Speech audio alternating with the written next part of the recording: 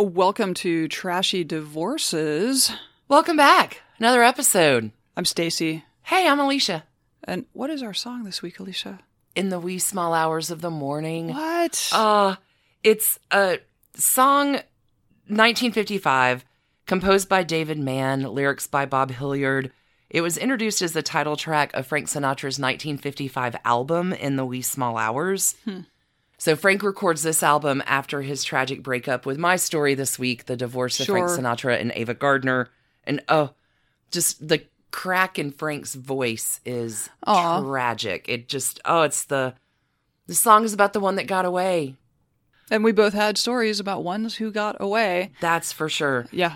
In my story, it is Dolly Parton who got away from Porter Wagoner in a work divorce. They were never married, but it's our first work divorce. Yeah, on Trashy Divorces, we're going a little outside the parameters this week. Also, happy birthday to Dolly Parton, because come on, for real, happy birthday, Dolly Parton! It's a good day for all of us. So before we get to the episode, let's just do a quick shout out. We had a lot of new folks join us this week for all the magic that happened on Patreon. You started your Church of the Flaming Dumpster Fire. I did. With a story I've never heard. Bonzo. I hadn't either. Bonzo 19th century. Woo! Henry Ward Beecher, yes. Just a super giant religious hypocrite dumpster fire. So good. Just a really awful story about power and corruption. We covered this past week the first half of the Trashy Divorces of Lana Turner and the stabbing of Johnny Stompanato. We talked a little bit about Henry VIII's possible blood diseases and how they may have led to his possible reproduction woes. Seriously, Patreon is spin the wheel. You never know what you're going to get. Yeah. So lots of new folks in the Magic Mirror this week who got all of this magic and more with great fanfare and thanks and celebration abounding, fitting for Dolly Parton's birthday. Who joined us this week? I will start us out. Thank you so much to Bailey, Elise O., Brooke A., Dwayne T., Elizabeth F., Stephanie H., Sarah R., Pappy K., Barbie, and Deb T., Jessica F., Caddy H., Haley L., Andrea H., Denise M., Vicky B., Angela F., Katie H. You are all amazing. Thank you so much. We have another quick shout out to give to our trash candy connoisseurs on Patreon this week. We've had a wave of super supporters of late and just wanted to take a minute to give a very special shout out to Jamie, Kimberly, Natalie, Laura, Stephanie, Amy, and Jessica. You're amazing. Thank you so much. We appreciate you so much. Your super supporter prize pack should already be delivered to you. If you haven't gotten it yet, there's a whole stack waiting to go out and post on Monday. So be on the lookout for that. Many, many thanks to all of our Patreon supporters at every level. Alicia, will our hearts learn their lonely lessons this week? Probably not. It's this, and the crack in the voice and the song just makes me cry. You know what? Let's just go. Let's do it.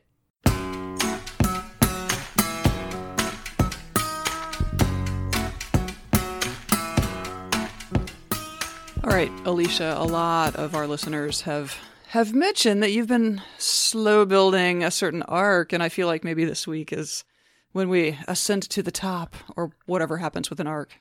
That's not what happens with an arc. In any case, we hit the next level. Sure. We hit the next level. So we left Ava Gardner last week, fresh off her divorces from Mickey Rooney and Artie Shaw. Right. And we left Frank the week before, divorced from Nancy Sr. Right. And dalliancing with Lana Turner first, and then Ava Gardner. Mm-hmm. So we've kind of had these two just waiting at the Trashy Divorces Depot, right? Hooking these crazy kids up. Let's go ahead and get into it. There's a lot to this story today, but just a quick astrology recap. Frank is a Sagittarius. Sagittariuses, y'all, value freedom and independence. They want to live life to the fullest. Possessive people are not going to be welcomed for very long. There are wanderers, our Sag friends. Ava's a Capricorn. Capricorns, y'all, the most determined sign of the zodiac. Capricorns are ambitious, they're careful, they're helpful, they're methodical, and a Sag just isn't those things. A Sag wants to keep things like pretty zippy. So a Sag and a Capricorn Normally, these two were just going to annoy and confuse each other. It's going to play out here a bunch. Sag and Cap, not normally a recommended mix, and these two give us some great illustrations. But the interesting thing about these two crazy kids, because I'm like, really? How did they do their tumultuous love affair for so long? Both of their moons are in Pisces. Ba-ba! Oh. Don't say that moon signs aren't anything. That's exactly why. Both of their moons are in Pisces. Okay. No, of course, that makes perfect sense. It absolutely makes what sense. else Otherwise, could it would have fizzled out long before it did. And it never fizzles out. They stay in love forever. Okay. Frank. Remember flirty Sagittarius Frank? Never heard of him. Frank Sinatra actually meets Ava during her first marriage to Mickey Rooney. Okay. They're out on the Sunset Strip one night, and Frank knows Mickey Rooney and comes to say hello. And Frank says to Ava, "Why didn't I meet you before Mickey? I'd have married you myself." Frank Sinatra's bowled over by the beauty that is Ava Gardner, which is rich, coming from Frank Sinatra, as he's been married to Nancy Sr. since 1939. But it's like 1943 now, and Frank is so taken with Ava from that day on. Frank is going to go on to date and bed lots of lovely ladies, most especially Lana Turner, throughout this time. And remember, Frank isn't leaving Nancy, okay? Ava also has a tendency to fool around with some hanky-panky too. She goes through a run of affairs with some married actors throughout the 40s and after her divorce from Artie Shaw. First up, Fred McMurray. Okay. The dad who you do not think of as sexy at all. BuzzFeed tells apparently was sexy. BuzzFeed tells me I'm basically a millennial, so I don't know who you're talking about, but okay. So she and Fred McMurray have an affair. It's pretty discreet, but Ava gives that up when she finds out his wife, Lillian Lamont, is very ill. So Ava has a friend, assistant, confidant named Renee Jordan for 40 years of her life. And Renee says about Ava, she didn't object to secret adultery, but when a guy was two-timing a sick wife, she objected to that strongly. Yeah. Ava moves on to Robert Taylor, who is very unhappily married at this point to big-time movie star Barbara Stanwyck. Actor Howard Duff is up next, but that is going to end when he marries Ida Lupino. So needless to say, these two are both doing a lot of cavorting, marriages be damned. These two dig sex a lot. So 5 years later, there's this big MGM party, and Ava is driving to it. And there is this car that it's speeding past her and then slows down and then speeds past her again and then slows down. And she's just like, what the fuck? It's Frank Sinatra. And he's trying to flirt with her like car style. He's headed to the same event. And Ava's determined not to flirt. He's married with kids. But Ava, remember, is keen on the bands. She thinks Frank is a terrific singer, but he's married. So the universe has a plan for these two crazy kids. The next stage happens, and I'm taking all of this from Ava's autobiography, Ava, My Story. I'm really heavily sourcing this book for this story. So this is Ava's telling of things, just so y'all know. So next step. Ava and her friend and assistant Renee are living literally at the base of the Sunset Towers. And Frank has a bachelor pad in the Sunset Towers. And this huge structure just like covers her little tiny apartment. But when Frank and all of his drinking buddies are over, they call over the windows and down to Ava. Ava, we know you're down there. Oh my God. Ava. It's like, exactly. Yes. And Renee and Ava like nod and smile and wave like, all right, you idiots. But after a few of these casual shout outs, they meet outside the building one day. And Frank is like, let's be friends. Let's have dinner and drinks. Which happens. And that turns into a makeout session. Okay. As attracted as Ava is to Frank and he is to her during this makeout sesh, it just feels wrong. Like, she's like, no, it's too much, too soon, too fast. Like, I'm out. So Ava heads home. She thinks that book is closed. Interesting. Sometime in 1949, this is according to her, a party in Palm Springs, she is with Bappy, remember her older sister who's kind of her mom figure? Mm-hmm. And Bappy's taken off from this party because she's bored and wants to take a nap, and she knows Ava can get a ride back home. And Frank is there. Let's start again. Now, things in 1949 are not great for Frank. His voice is letting him down. He has fallen in the polls of popular vocalists, and his billing, like he's not the headliner anymore on the marquee. He's number 2 on the marquee. It's a tough time for Frank. Yeah, it can't make him happy. Ava's star is on the rise. So during this whole thing, it's star trajectory in a really interesting way. But yeah, my story features this as well. This time in Palm Springs, Ava's not going to focus on Frank's tough time.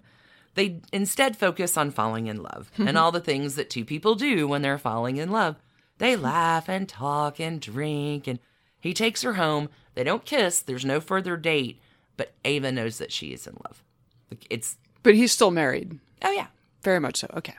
So they meet back in Hollywood for dinner, and she asks now about Nancy. Okay. Like, what's up?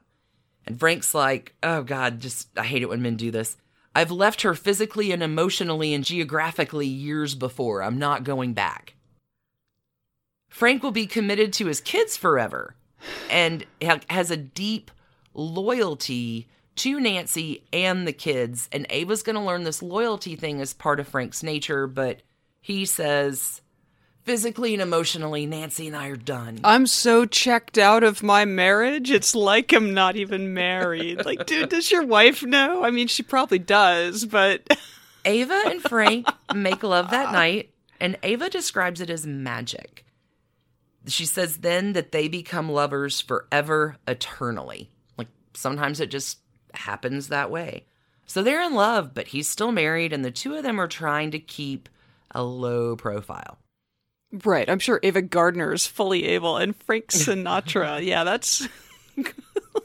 No one saw anything. So Lana Turner and Ava Gardner are friends. They have like daily martinis. They're like martini buddies. And how do we get a martini buddy? I know, right? Lana Turner, over martini time is like, Ava, she warns her off Frank. Like, there's no malice. Like, Ava's not mad. Lana, this isn't, you took my God. There's none of that. It's just, he's not going to leave Nancy. I was in love with him too. I get that I get he's Mr. Big Stuff, but save yourself the trouble. Like, don't waste your time going down a road. He's never going to leave Nancy. And Ava's like, hey, with me, there won't be any compromise if he wants me. If he wants me, he wants me. There will be no Nancy. So we're going to do some tumbling dice there and see how it goes. And by George, like, he does it. So they're still keeping their affair very quiet for a while. But in early 1950, holy crap, it all blows up. So Frank is singing in Dallas, and Ava calls one of his friends like, hey, let's go surprise Frank. It'll be awesome. And the friend's like, I don't think that's a great idea, which makes Capricorn Ava way more determined to do it. Hitches on a plane, off they go. Frank's happy to see her. But then the mayor invites them to dinner and so a picture's taken. Oh, sure. And 24 hours later, that picture of them at dinner is the headline. Huh. And this is the last straw for Nancy. Yeah. You remember Nancy picked Valentine's Day, 1950, to announce their separation. And now poor Ava Gardner has the scorn of the world heaped on her. Right. She is a bitch. She is a Jezebel. She has hate mail pouring in. The Legion of Decency is threatening to ban her movies. Catholic churches are asking all of the students in parochial schools to pray for Nancy Sr. What a world. Ava is labeled a homewrecker and a gold digger. And Frank's reputation, which had already lost a lot of the shine, is now lower than dirt. Ava's lower than dirt, and the press just calls open season on these two. Yikes. Now, I mean, the homewrecker thing is not entirely off base, but anyway. Neither one of these souls is tranquil. They're both kind of hotheads. They're both high-strung. They're both possessive. They're both jealous. And when they fight, it is all of that base kind of stuff. They never have professional squabbles. But as Ava calls it, red-fanged romantic jealousy. Now, Ava takes no bullshit. So we're, as men, to your point, are praised for sleeping around. She's kind of pissed that she gets slut-shamed, and she is not in for that. She's like, it is all bullshit, honey. Like, nope. She is a woman ahead of her time. We're going to see this in a lot of ways. So the two of them enter into this affair. They often get into a lot of trouble during their escapades. I mean, they're both super up there, high-strung. There's a lot of alcohol and a lot of passion. One time, Sinatra's publicist had to get them out of jail when a drunken joyride at 3 a.m. left several storefront windows blown out by their two pistols. Oh my God. Cost about $20,000 to get out of that one. Yeah, that's only funny because no one got hurt. Right. Drunk driving and firing off firearms in a city. Yay. When they're a star, they'll let you do anything. Clearly. So now Frank Sinatra has been jealous of Ava's second husband, Artie Shaw. But, like, he knows that's really over. But Ava has another man in her life that Frank isn't at all cool with. Howard Hughes. Frank can't understand that Ava has never slept. It's the jewelry, man. The right? Guy with the jewelry Ava's tray never at the party. Slept with him. Howard is crazy about Ava Gardner. Ava is not messed up romantically with the likes of Howard Hughes. She never will be. But that doesn't stop Howard Hughes from spying on Ava all the time. That's not creepy at all. Well, she doesn't really care. Like, no one's getting in her way. She is still going to drink, fuck, cavort, whatever she wants to. Just like, whatever. You're wasting your time following me. But right, when you he had like security that would go and follow around the women he was interested in. Is that right? Yeah, that was awesome. Neat We're guy. We're going to do a whole follow-up. There's a Ava adjacent stuff with everything. Like, if you don't hear your very favorite part of Ava Gardner, we're going to cover it on Patreon on the back end because there's so much to this story. Okay. Howard can't stand Frank. He's following her. He's following Frank. Like, he won't let up. And, like, Howard, oh, God, it's just so sad. It's never going to be his chance with Ava. Ava's way too far gone on Frank. She even one night marches Frank up on to his home and in front of Nancy and the kids demands to know if Nancy's going to grant him a divorce. Wow. It's trashy. Yeah, that's rough. So in March of 1950, they're not even married yet. I'm just trying to get him married. Like, get him divorced. Not even married to get divorced. March 1950, Frank is opening at the Copa, and they have dinner one night, and they fight. And in every place they go, women are coming on to Frank, which is not cool with Ava. And this night, Ava's just like, I'm out. She gets back to the hotel, and she's fucking bored. So she's like, Artie's in town. Let me call him and see what he's doing. Artie Shaw is hanging with his new girlfriend. So they're ready to go to bed, but they're like, yeah, we can have another drink. Come on over. So Ava comes over. 3 of them have cocktails.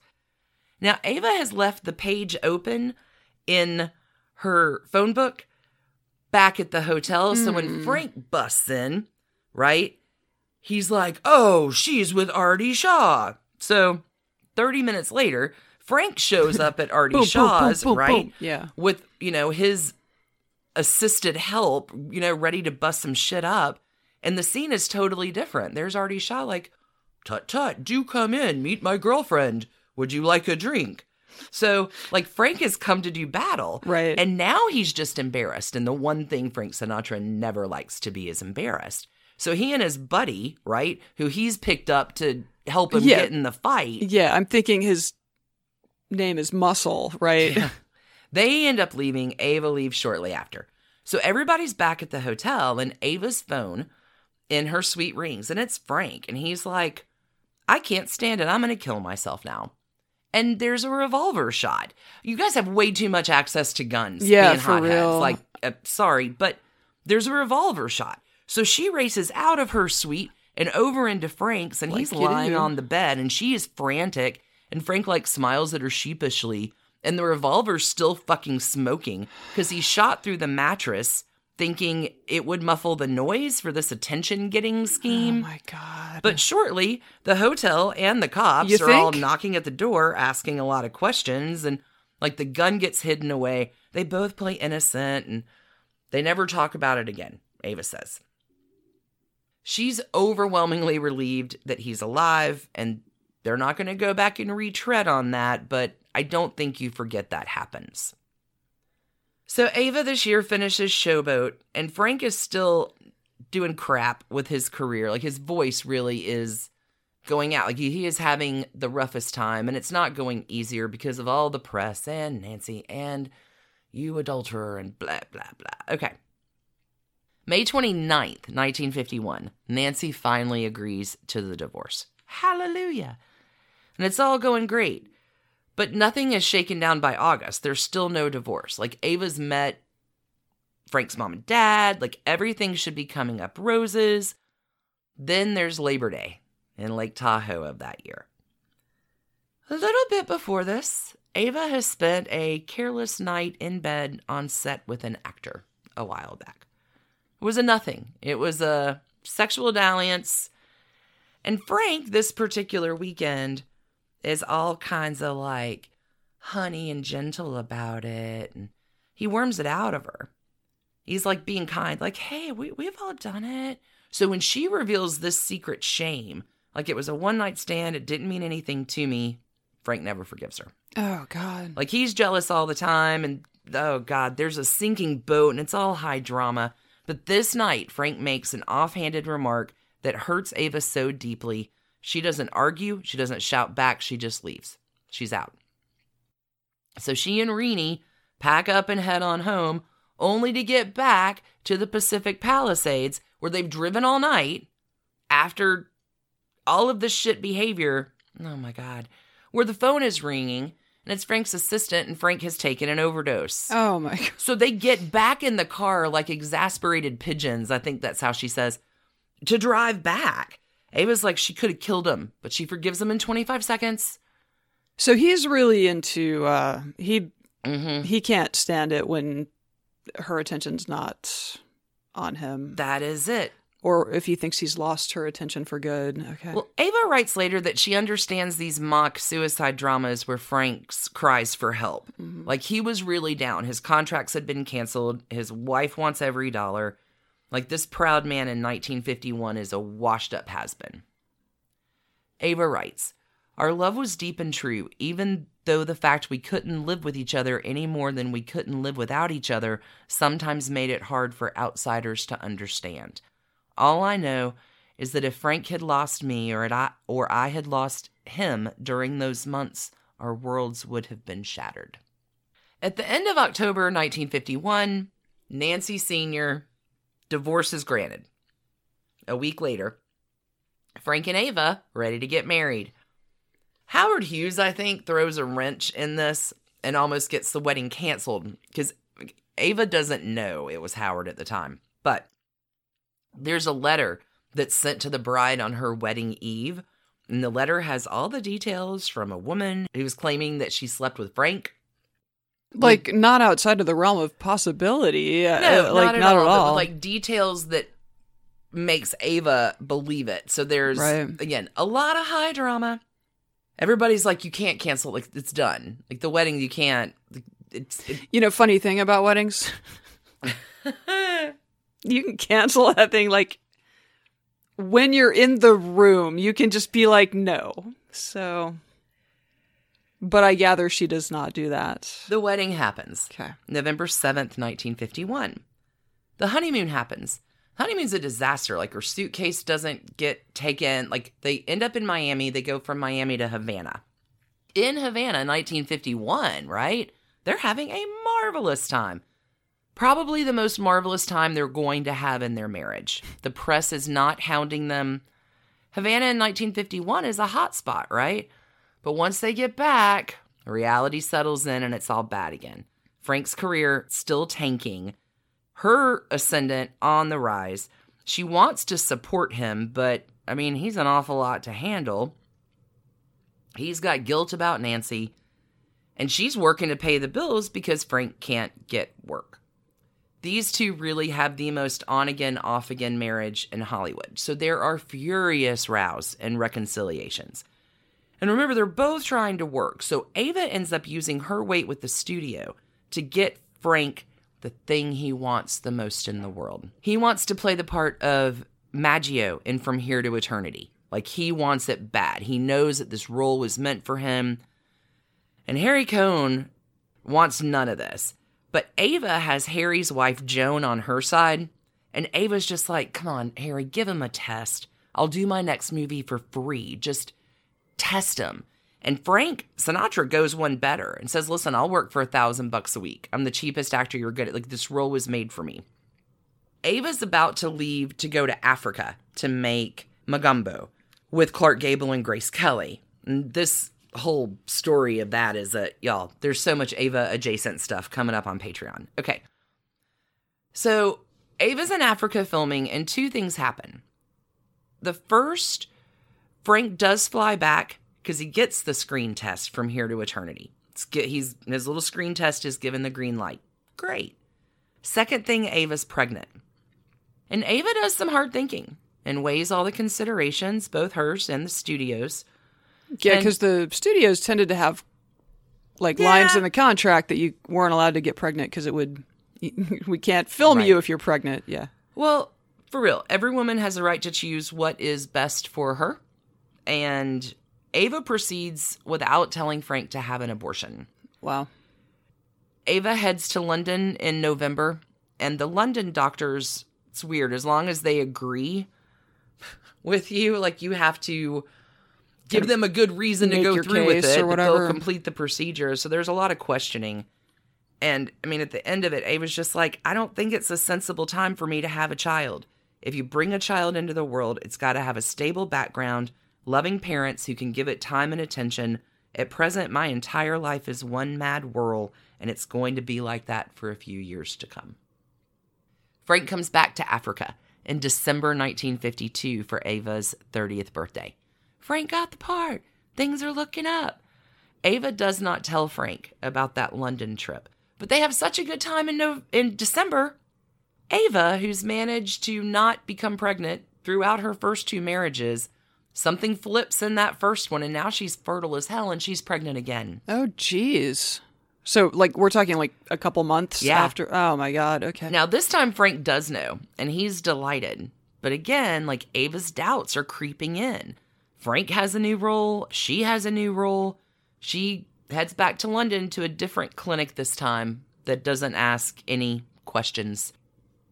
And Ava later writes about Frank, clearly someone had told him what I was doing, because as long as I live, I'll never forget waking up after the operation and seeing Frank sitting next to the bed with tears in his eyes. But I think I was right. I still think I was right. So, I mean, it's tumultuous. They decide to go on another honeymoon, this time to Europe. She's taking a break from filming. Frank is on tour. And it's super bad. So in Italy, Frank is performing on stage, and the light goes to her, and the whole crowd starts chanting, Ava, Ava, Ava. Which, again... Yeah, I'm sure Frank loved that. It humiliates Frank. The trip is all bad.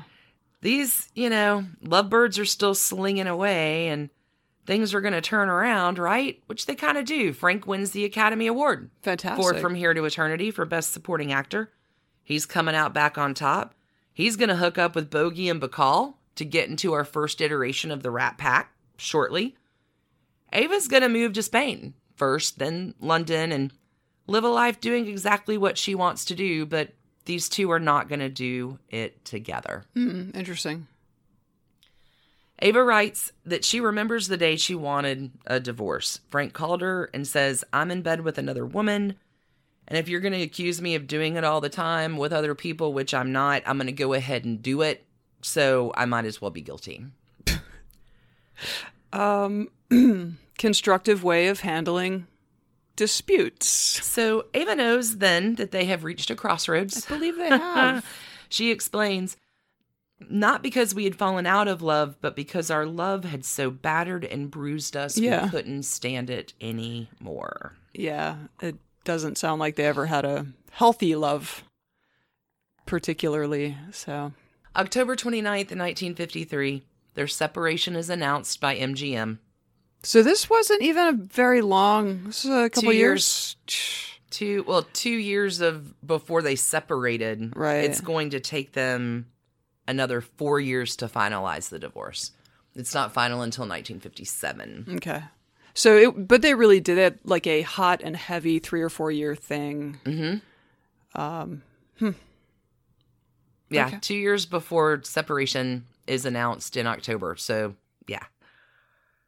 The statement reads, Ava Gardner and Frank Sinatra stated today that having reluctantly exhausted every effort to reconcile their differences, they could find no mutual basis on which to continue their marriage. Both expressed deep regret and great respect for each other. Their separation is final, and Miss Gardner will seek a divorce. So here's the thing. It is going to take another 4 years for them to finalize the divorce. The two of them are going to have multiple affairs with other people before their divorce is final in 1957, but they are always going to remain very close. Even though Frank has a whole other arc of living to do, and so does Ava. Like, she moves to Spain in 1955 because she has bullfighters to fuck. Like, okay. So, that is essentially the trashy divorce of Frank Sinatra and Ava Gardner. I see you opening a book, though. I do. I'm going to open and read from page 192 of Ava's book, because I really think I'm going to give her the last word on this. Ava writes, I'm not proud of my 3 matrimonial failures. What woman would be? I know I loved each of my husbands sincerely and deeply, but things like career crises, the nagging Hollywood spotlight, and all the criticism we took every time we turned around got in the way of our genuine feelings. I think the main reason my marriages failed is that I always loved too well, but never wisely. I'm terribly possessive about the people I love and probably smother them with love. I'm jealous of every minute they spend away from me. I want to be with them, to see them, to be able to touch them. Then and only then am I happy. I knew the men that I married were very attractive to the opposite sex. The 20 marriages they had between them proves that, if nothing else does. 20 marriages. 20 marriages Jeez. between her 3. She'll never marry again. Yeah, good for her. 20 between them. It's the right choice. I know. She goes on. And I knew they had to face situations where the ladies concerned were practically dragging them into bed.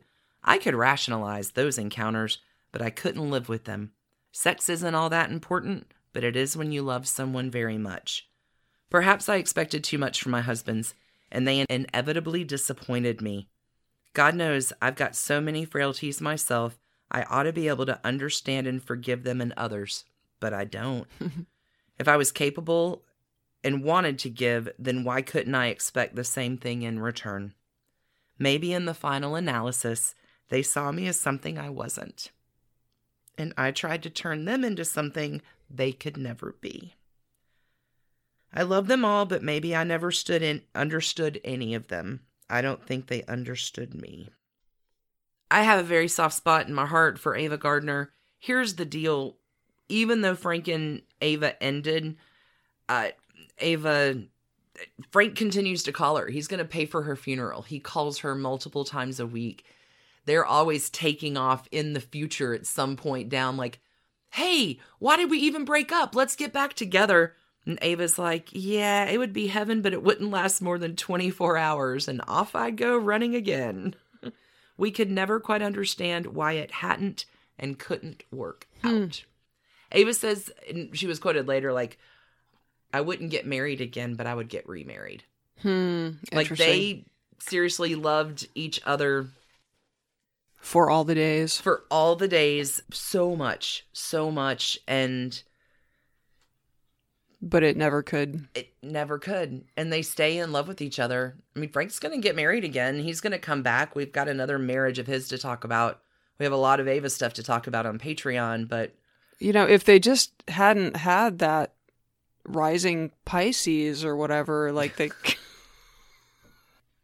All right, how many trash cans do these crazy kids get? All of them. Okay. They had a trashy get-together. They had a trashy separation. They had a trashy divorce. Like, an open marriage for these two may have been a super idea, except for all the red-hot jealousy they had about each other. Like, neither one was ever faithful. And honestly, it all sounds exhausting. So I'm giving them all the trash cans full of liquor shot out windows and naps under a Pisces moon. There you go. There you go. Wow. All right. It's a trashy divorce of Frank and Ava. Man, that was so much more than a trashy divorce. You're right. That was the trash can spectacular. I didn't know. Wow. Poor Nancy Sinatra Sr. Poor Nancy. Again, we've said that every episode, like, I think. It's a hell of a story. Because I also generally have a warm opinion of Ava Gardner, but that sort of changes things up a bit. No, and she lived a life. We're going to, again, I'm not done with her. We're going to talk about her some more. Right. She had a hell of a life. And I mean, that's why she moves overseas. She doesn't want anybody telling her what she can and can't. I want to go drink and do flamenco and fuck who I want. I don't want this dude. Like, no. Like, she goes and lives a life very much on her own terms. I think she's a woman a little bit ahead of her time, but also, I mean, maybe a little bit like Frank, just as lonely and insecure inside. It's all it's a tragedy. Yeah. It's a tragedy of Frank and Ava. Great story, though.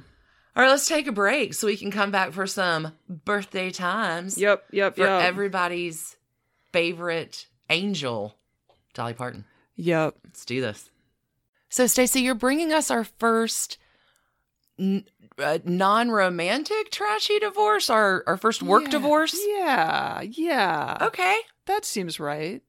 Yeah, I have the trashy, not exactly divorce of Dolly Parton and Porter Wagoner. Because you know what today is. Tell us. Today's Dolly Parton's birthday! Woo! Happy birthday, Dolly Parton! All right. So to open, yes. I will always love her. I love her. Yeah. I love her. It's like the law. She's also, an angel. it's just a pure impulse of being. I mean, there's no... She's an angel. What are the options here? Happy birthday, Dolly. Happy birthday, Dolly Parton. To open. Yes, we are well aware that Dolly Parton was never married to Porter Wagoner, so let's clear that up right away. All right? Don't at us. Don't email. We know. That said, by all accounts, their creative partnership at the outset of her career was reportedly extremely intense, and their parting of ways really brought out the worst in Porter Wagoner. There was even a big, hard-fought legal case and a financial settlement, so with the exception of the married part, they basically had a divorce. It was a trashy divorce, just work style. Yeah, just... It's a good podcast about bad relationships. Tell me. Yep. All right. So, just to be clear, Dolly Parton has had just one marriage and 0 divorces and has apparently been very happily married to the extremely private Carl Dean since May 30th, 1966. Oh, wow. Yes. In 2016, they renewed their vows on the occasion of their 50th wedding anniversary. So sweet. Congratulations. So there, we know. We love Dolly. We wanted to cover Dolly, and this episode comes out on Dolly's birthday, so we made it work. And she's the one who got away from Porter Wagoner. Kind of. Okay, one last thing before we get into it. WNYC has released a podcast series called Dolly Parton's America, if you've not heard about this. Highly recommend. It is wonderfully done. Yeah, Dolly herself is in it, as is her music, because they have a budget, unlike us. All right, so yeah, again, strong recommendation. It is excellent. It's delightful. Okay. Dolly and Porter. This is a story that we've told before. An older man discovers an up-and-coming female talent and takes her under his wing until she grows up a little and realizes that those feathers are suffocating her. It's the tale of every trashy divorce we tell around this place. Kinda, yeah. Cher went through this with Sonny Bono. Mariah Carey experienced it with Tommy Mottola. And when Dolly Parton broke away from country legend Porter Wagoner, he did his best to make her pay for it. Ooh. And she did. Ooh. Dolly, very famously, was born in a one-room cabin on the Little Pigeon River in eastern Tennessee on January 19th, 1946. So happy birthday to a lovable living legend and Capricorn. For real.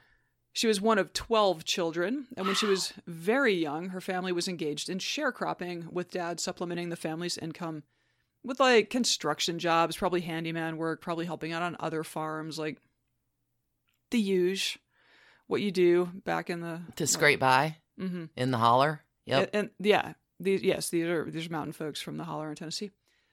Her family was very close-knit, very, very poor. Grandpa was a Pentecostal preacher. But to be honest, it's hard to imagine that the Parton clan would not have been raised in the church in those days or even today. Like so many people, the church is where she first got into singing. She was later given a guitar. By the age of 10, Dolly was making appearances on Knoxville radio stations. And at 13, she made her first appearance at the Grand Ole Opry, just a few years after Elvis had performed there to a pretty quiet crowd. 13? Yeah. Wow. So little, and yeah. Dolly graduated from Sevier County High School in 1964, packed up her things, and arrived in Nashville the next day. This is someone who knows what she wants. And that is really central to this whole story, is that Dolly Parton had a very clear vision of what she wanted to do with her life. And people who tried to stop her from doing that were just not going to be tolerated forever. Yeah, Capricorns are determined. Yeah. So she's picked up by Combine Publishing as a songwriter not long after arriving. And, you know, she then wrote and co-wrote several hit singles, but these were tough financial years. Like, maybe it helped that she came from a really poor upbringing, because apparently she couldn't afford food a lot of the time. Wow. Like, it was a rough period. 65, she is signed as a performer, which is what she wanted to be. The record label thought her voice was too high for country music, and they wanted to shoehorn her in as a pop star, doing little bubblegum pop songs. Oh, that is not ever going to work. Pop radio. No. And, yeah. I just don't see that. Nah, she recorded a bunch of songs for them, but like that didn't really go anywhere. So after about a year of that, the label threw up its hands and let her record some country songs. Yay. And it's on. It kind of is. Including one by songwriter Curly Putman. Dumb Blonde hit number 24 on the country chart. Nice. And its follow-up, Something Fishy, went to number 17. Hello, Dolly. This is the kind of success you hope for. And soon enough, Dolly Parton's phone rang. On the other end was a voice that must have made her drop her jaw. Porter Wagoner, who was about 2 decades into his career by then, was looking to hire for his hit TV show, The Porter Wagoner Show. There's some ego attached to this gentleman. A little bit. Dolly initially thought he was just hiring a songwriter, because I guess she had been sending, because he had a nationwide TV show. Like, right. He was in like 100 markets at its peak. It's crazy. Yeah, it was all over. So she had been sending him songs, hoping to get her songs played on the TV machine. And I don't know. So she figured he was hiring for a songwriter, and she wasn't going to say no to that. Turns out, however, that Porter's longtime female lead singer, which they referred to as the girl singer in the show, Norma Jean, was leaving the show. He did not just need a girl songwriter, he needed a new girl singer. Those are capitalized, girl and singer. It's really different times, friends. Worse times, but different times. Different. All right, so he wanted Dolly Parton to be his new girl singer. I'm so mad. Capital G, capital S. Dolly was like, well, I am indeed a girl, and I write, play guitar, and sing, so she met the minimum qualifications for the job. So I'm going to make this confession here. I grew up in the Dolly Parton era, not in the Porter Wagoner era, and basically my whole life I knew that Dolly Parton had been sued by a manager at some point back in the day. And I was this week old when I learned that Porter Wagoner was also a huge star in country music, and from 1954 to 1983... the guy landed 81 singles on the charts. He's in the Country Music Hall of Fame. Holy seriously, cats! All I knew, didn't know. Yeah, all I knew was like that she'd had some long-running lawsuit feud with a manager. Right. Yeah. Right. That was okay. So Porter Wagoner, born August 12, 1927. Leo boy. Leo, which I mean, come on, shows. He hailed from, well, you'll see, he hailed from West Plains, Missouri, and after kicking around Springfield for a few years in his early 20s, he was signed to RCA Victor, like 1951 or so. By 55, he was a featured performer on the Ozark Jubilee television show. It was a nationally televised country music variety show. So this would have been a very, very big deal. In 57, he moves to Nashville to join the Grand Ole Opry, also a very big deal. You really should, we'll have pictures on the website. He had the most insane suits. They were called nudie suits because the guy that manufactured them was named Nudie or something. But they were these like elaborate rhinestone ornamented. They had shapes and designs. Fantastic. And, like, it is this super old school. I'm so happy that country music has moved past this because, but as a Leo, like he made himself the biggest, shiniest, glitteriest, fanciest thing on the stage. Like a rhinestone cowboy? That's precisely. They were probably talking about Porter Wagoner at that point. This guy was popping off hits from 1955 on, and I swear to God I had never heard of him outside of his dispute with Dolly Parton. He had this big blonde pompadour, had these like ornate rhinestone-crusted suits. And, you know, you pull up old clips of him and you can see the charisma he had. Like he had found his calling, no doubt. Boy. Yeah, he had found his craft. And so he was a band leader, a television show producer, a songwriter, and a performer all in one. But also he was the boss. He was in charge. He was top dog. That was that. Boy boss, capital B, capital B. Mm-hmm. So as much as his audience loved him, the audience really struggled with this transition from Norma Jean to Dolly Parton. Norma Jean had a much more traditional country music voice. It was a little lower. It's a very beautiful voice.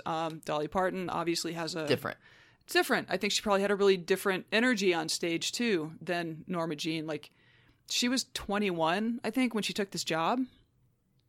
Norma Jean had been with him for like 10 years. Yeah, it's tough being a girl singer. Yeah, the girl singer. Sorry, pardon.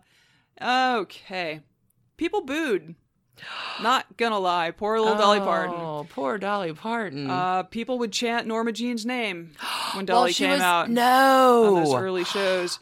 So, while Porter Wagoner has a few things we would maybe say strikes against him in the record book, let us note that Porter really believed in Baby Dolly. So he redesigns the show.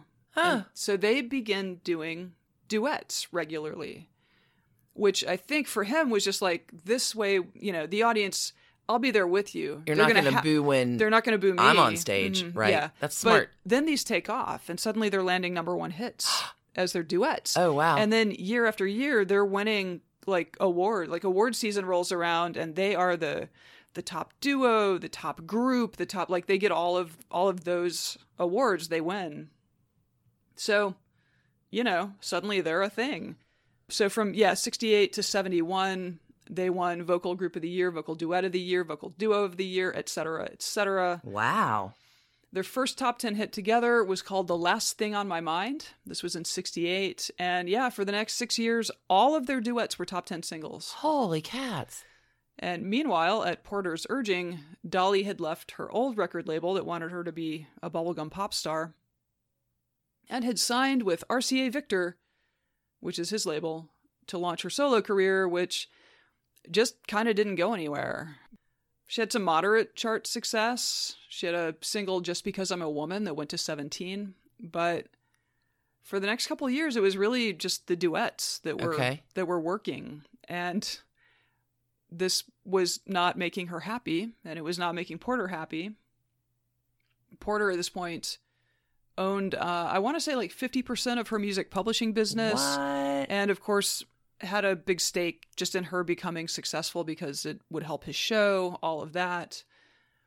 So, you know, it's like two extremely ambitious individuals, each with like a very clear view of how things should go. And Porter, being older and far more experienced, would have definitely perched himself up there to tell her how to do things. She had her own very clear vision.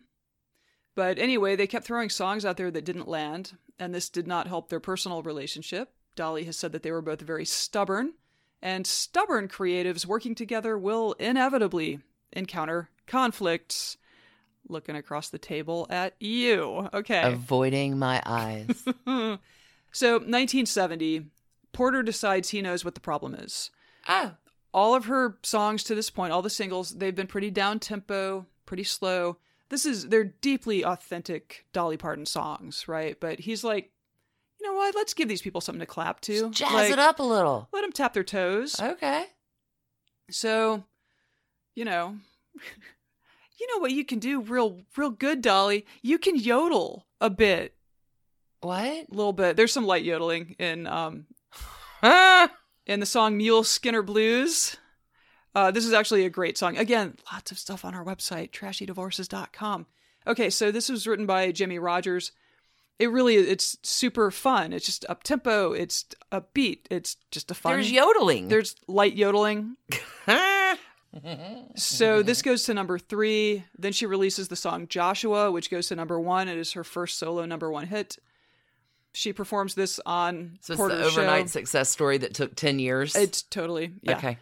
Yeah, she performs this on Porter's show, and she has just this nice big smile, and oh my God, is her hair humongous, which of course becomes her trademark. Bigger the hair, closer to God. Yep, higher the hair, the closer to God. Yep. Okay, so by 73, she's been racking up hits with and without Porter. Like solo, she had Coat of Many Colors, My Tennessee Mountain Home, Travelin' Man, which is really funny. I listened to a lot of this ahead of time. Some of these I'd forgotten, some I had not. Plus duets, The Right Combination, and Burning the Midnight Oil. Her career was definitely at the simmer point, but the fire would land late in 1973 when she recorded what I think is generally regarded as a musical masterpiece, Jolene. Oh. On the off chance that you have never heard this thing, turn us off and Google it. It's a remarkable song. It is ostensibly the tale of a woman beseeching the lover or would-be lover of her husband/boyfriend, please don't take my man. Just because you can. Just because you can. As a kid, like I remember finding the song really confusing because of this verse. This is a woman telling, a potential rival for the affection of whatever. Your beauty is beyond compare with flaming locks of auburn hair, with ivory skin and eyes of emerald green. Your smile is like a breath of spring. Your voice is soft like summer rain. And I cannot compete with you, Jolene. So I had forgotten how jarring I found this passage until the Dolly Parton's America podcast, which has an episode on this song and a fan theory that the song is as homoerotic as that reads. Oh, for sure. And Dolly, who is truly like an all-embracing figure, she clarifies in that episode that was not what was in her mind when she wrote it, but seems delighted that people could think that. Mm-hmm, yeah. She is truly a special human. Isn't that the testament of good art? It translates a little different. Art is in the eye of the beholder. Yeah. Yeah. Or the heart or the soul or the whatever. So back to the interpersonal dynamics of, Porter and Dolly. You can see what is happening with their story by looking at their awards nominations. So from 66 to 71, Porter wins Grammys, CMAs, etc. He wins something every single year. Not always with Dolly. Like a lot of them are duets with Dolly, but not always. Like he's a guy who wins awards for his music. Like and then after 1971, there's just nothing. He's not a guy who wins awards. Right. Not until like the Lifetime Achievement Award kind of stuff starts like 2 decades later. Like he just drops from, he's just not that caliber of artist anymore. So In the late 60s, Dolly was literally just getting started. From 1968 and into the 80s, Dolly is nominated every year for something in country or pop in the US or the UK or Canada, as a Grammy, as a CMA, as an ACM, whatever, you name it. These were just two people who were really at opposite poles in their career. Interesting. And by 1974, Dolly had made up her mind that her forever dream of being a solo artist was ripe for the taking. Let's do it. It was her time. Yeah, let's do it. So she'd been wanting to leave for a while. She'd promised him 5 years when she signed on. This was year 7. So she's fulfilled her obligation. And then some. Yeah, so they had been fighting like cats and dogs about her desire to leave. He had been crowding her. The more she developed her skills and confidence, the more tightly he would try to like muscle in and just maintain some control over her and her career. She wanted to branch out and work with different producers and musicians. She wanted to try to make crossover hits into pop music. And basically, she wanted to go live her best fucking life. And Porter could not give up control. You're just the girl singer. You're the girl singer. Yeah. I made you. I hired you. I put you on TV. Nopity. Mm-hmm. Nope. I don't know that he said those things, but it seems like he was thinking those things. So he was also, again, those suits with the rhinestones and oh my God. He was ride or die for traditional country music. And it does seem like this was like for himself, because he brought James Brown to the Opry later on, to much consternation from fantastic Opry audiences. Waylon Jennings once said of Porter Wagoner, he couldn't go pop with a mouthful of firecrackers. That's funny. Yeah. Meanwhile, Dolly is really clear that the dynamics of their relationship at this point was very much like a failing marriage, where just everything is all bound up. Like, you can't isolate one thread of complaint or argumentation. Everything's just all crammed together like it's been rolling around a dryer or something. And they're just getting angrier and angrier about the perceived transgression of the other. Like, it sounds fun. So Dolly's got the 7-year itch, and in 1974, she walks into Porter's office, had him sit down, and played I Will Always Love You for him. This beautiful song. It is. It was her letter of resignation. Aww. Yep.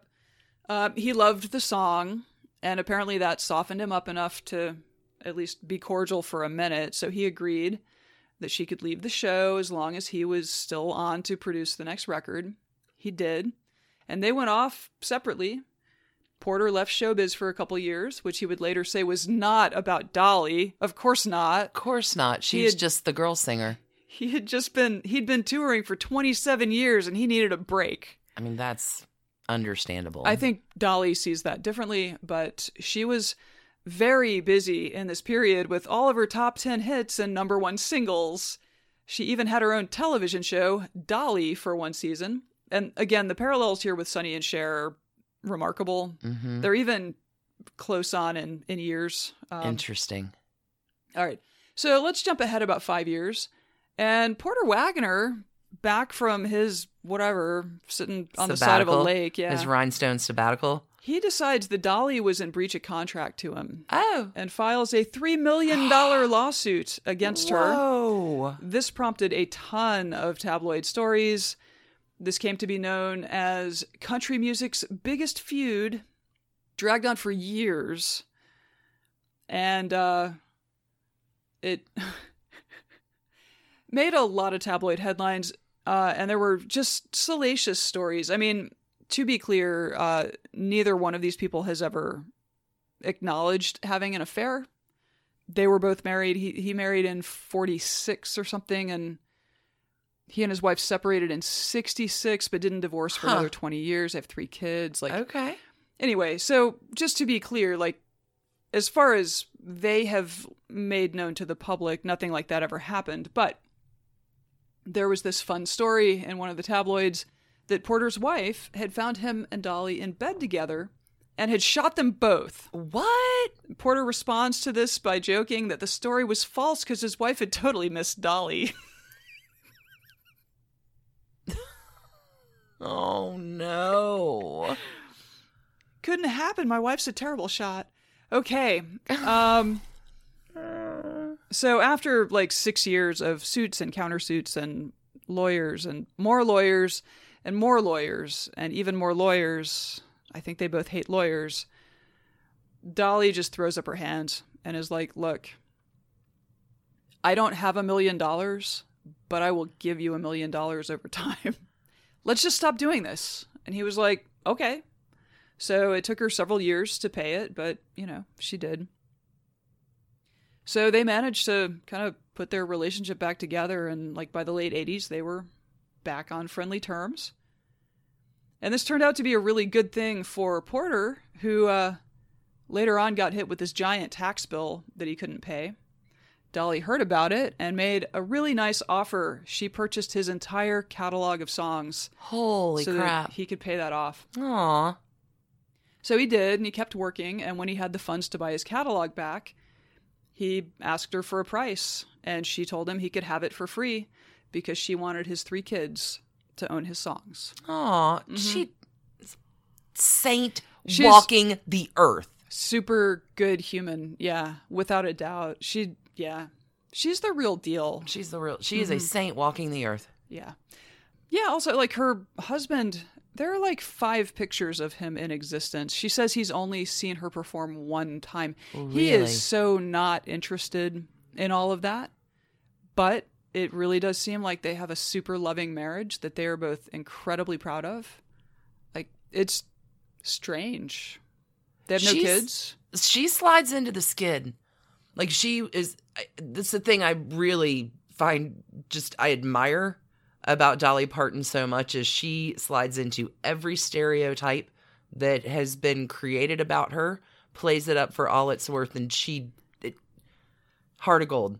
Heart of gold, that one. Heart of gold, and just such a joyful sense of humor, because she really, like, the big boob thing, the big hair thing, right? Like, you're right. I mean, she just leans into all of them. The skid. Yeah. So I think we all understand that these kinds of stories reflect a core of who Dolly Parton is as a person. After Porter's death from lung cancer in 2007, which Dolly was present for, Aww. She told the LA Times, this is perfect, quote, "I don't mean this in a bad way, but he was very much a male chauvinist pig." Aww. And there is reason to believe it, too. So in his later years, when, Dolly had super eclipsed his fame. Sure. So people would ask Porter Wagoner, "Did you sing with Dolly?" And his reply was always, "No, she sang with me." Yeah. Egos, man. MCP. So Dolly Parton, after divorcing her work husband, has gone on to become one of the most beloved figures in America. I feel like she and Oprah kind of represent a really similar archetype for our culture, and I'm grateful for both of them. Both of them? Yes, ma'am. Yeah, I mean, each one is sort of notionally pointed at a different demographic, but they're so universally loved that it's just all crossover. Like, there's no... I don't know where the subset of people who hate Dolly Parton or Oprah are. I don't think they exist. There are saints walking among us. We're going to get emails from weird people. Okay. Dolly has covered Led Zeppelin and recorded bluegrass albums. She has been part of the Honky Tonk Angels with Loretta Lynn and Tammy Wynette. Yeah, she was. And recorded the acclaimed Trio album with Emmylou Harris and Linda Ronstadt. She starred in 9 to 5 and Steel Magnolias. And, of course, she recorded Islands in the Stream with Kenny Rogers. She was inducted into the Country Music Hall of Fame in 1999 and the Songwriters Hall of Fame in 2001. She is out and proud about her use of cosmetic surgery to maintain her brand. She opened Dollywood in 1986 and has focused her investments into the Eastern Tennessee area that birthed her. She is wildly philanthropic, and perhaps because her father never learned to read, literacy is one of the causes she cares deeply about. Her Dollywood Foundation operates Dolly Parton's Imagination Library, which mails 1 book per month to every child enrolled in the program from their birth until they begin kindergarten. Right now. Oh, you've got that look on your face Crying like you're going to tear up. There you go. Books for everything. 850,000 children. Unbelievable. In the US, Canada, the UK, Australia, and Ireland are enrolled. And in 2018, the Imagination Library sent out its 100 millionth book. Oh, wow. And that's how you impact the world. That's how you do it right there. Yep. To this day, Dolly Parton gives Porter Wagoner a lot of credit for helping her get established in those early years, but clearly she had dreams far beyond what Porter could envision for himself or for her. To have the career, the influence, and the life that she wanted, she had to walk away.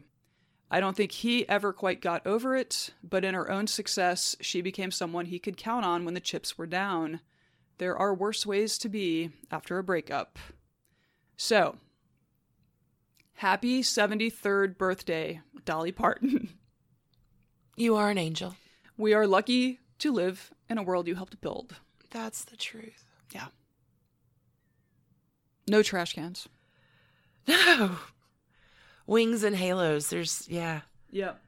I mean, Porter Wagoner's a male chauvinist pig. He maybe gets a little bit of a trash can, but I'm just going to let her have that one. Male chauvinist pig. I mean, not in a bad way. So yeah, that's Dolly Parton, which I know we've just wanted to fangirl about because why not? That was amazing. Well done, Stacey. Thanks. Well done. Thanks, everyone, for listening again this week. Absolutely. Thanks, everybody, for putting us in your ear holes. We, oh my gosh, have another exciting week on Patreon. You've got Trashy Politics this week. We have another episode of our Rat Pack Ocean's 11 series. I think we're going to get into Las Vegas and the mob a little bit this week. Also, happy early birthdays to our Aquarius. Our Trashtrology for Aquarius is going to drop on Monday on Patreon. Which is Martin Luther King Day. Yes, it is. Happy birthday to Martin Luther King. That's for sure. Hey, everybody, again, thanks for joining us for another week. We're going to be putting Frank Sinatra to the side for a second. We have some other members of the Rat Pack to talk about in the coming weeks. Thanks, everybody, for listening. Yep. You rock. In the meantime, keep it trashy. Keep it so trashy. And thanks to you for listening. Trashy Divorces is a Hemlock Creatives production, created and produced right here in Atlanta, Georgia by us, Stacey and Alicia, with a little research and writing help from the brilliant Melissa O. Our art is by Sydney V. Smith. That's Sydney V. Smith at carbonmade.com. And our music is used with permission of Ratsy. Check her out at Ratsy's store on Instagram, and definitely drop into Ratsy's store anytime you're in Oberlin, Ohio. You can contact us at trashydivorces@gmail.com or find us on the World Wide Web at trashydivorces.com. If you need more trash candy in your life, our Patreon community includes some of the very best humans around and thousands of hours of bonus content at every level of support. Join the fun at patreon.com/trashydivorces. Interested in some Trashy Divorces swag? Check out our merch shop and Trash Panda Enthusiasm Society at bit.ly/trashygear. Want to advertise with us? Reach out to sales@advertisecast.com for more information. And last but not least, come play with us on social media. I keep most of our Trashy Divorces Instagram hopping. Stacey and I share it up over on Facebook, including our Trashy Divorces podcast discussion group. Come join us over there, and thanks again, everybody, for listening. Keep it trashy, y'all.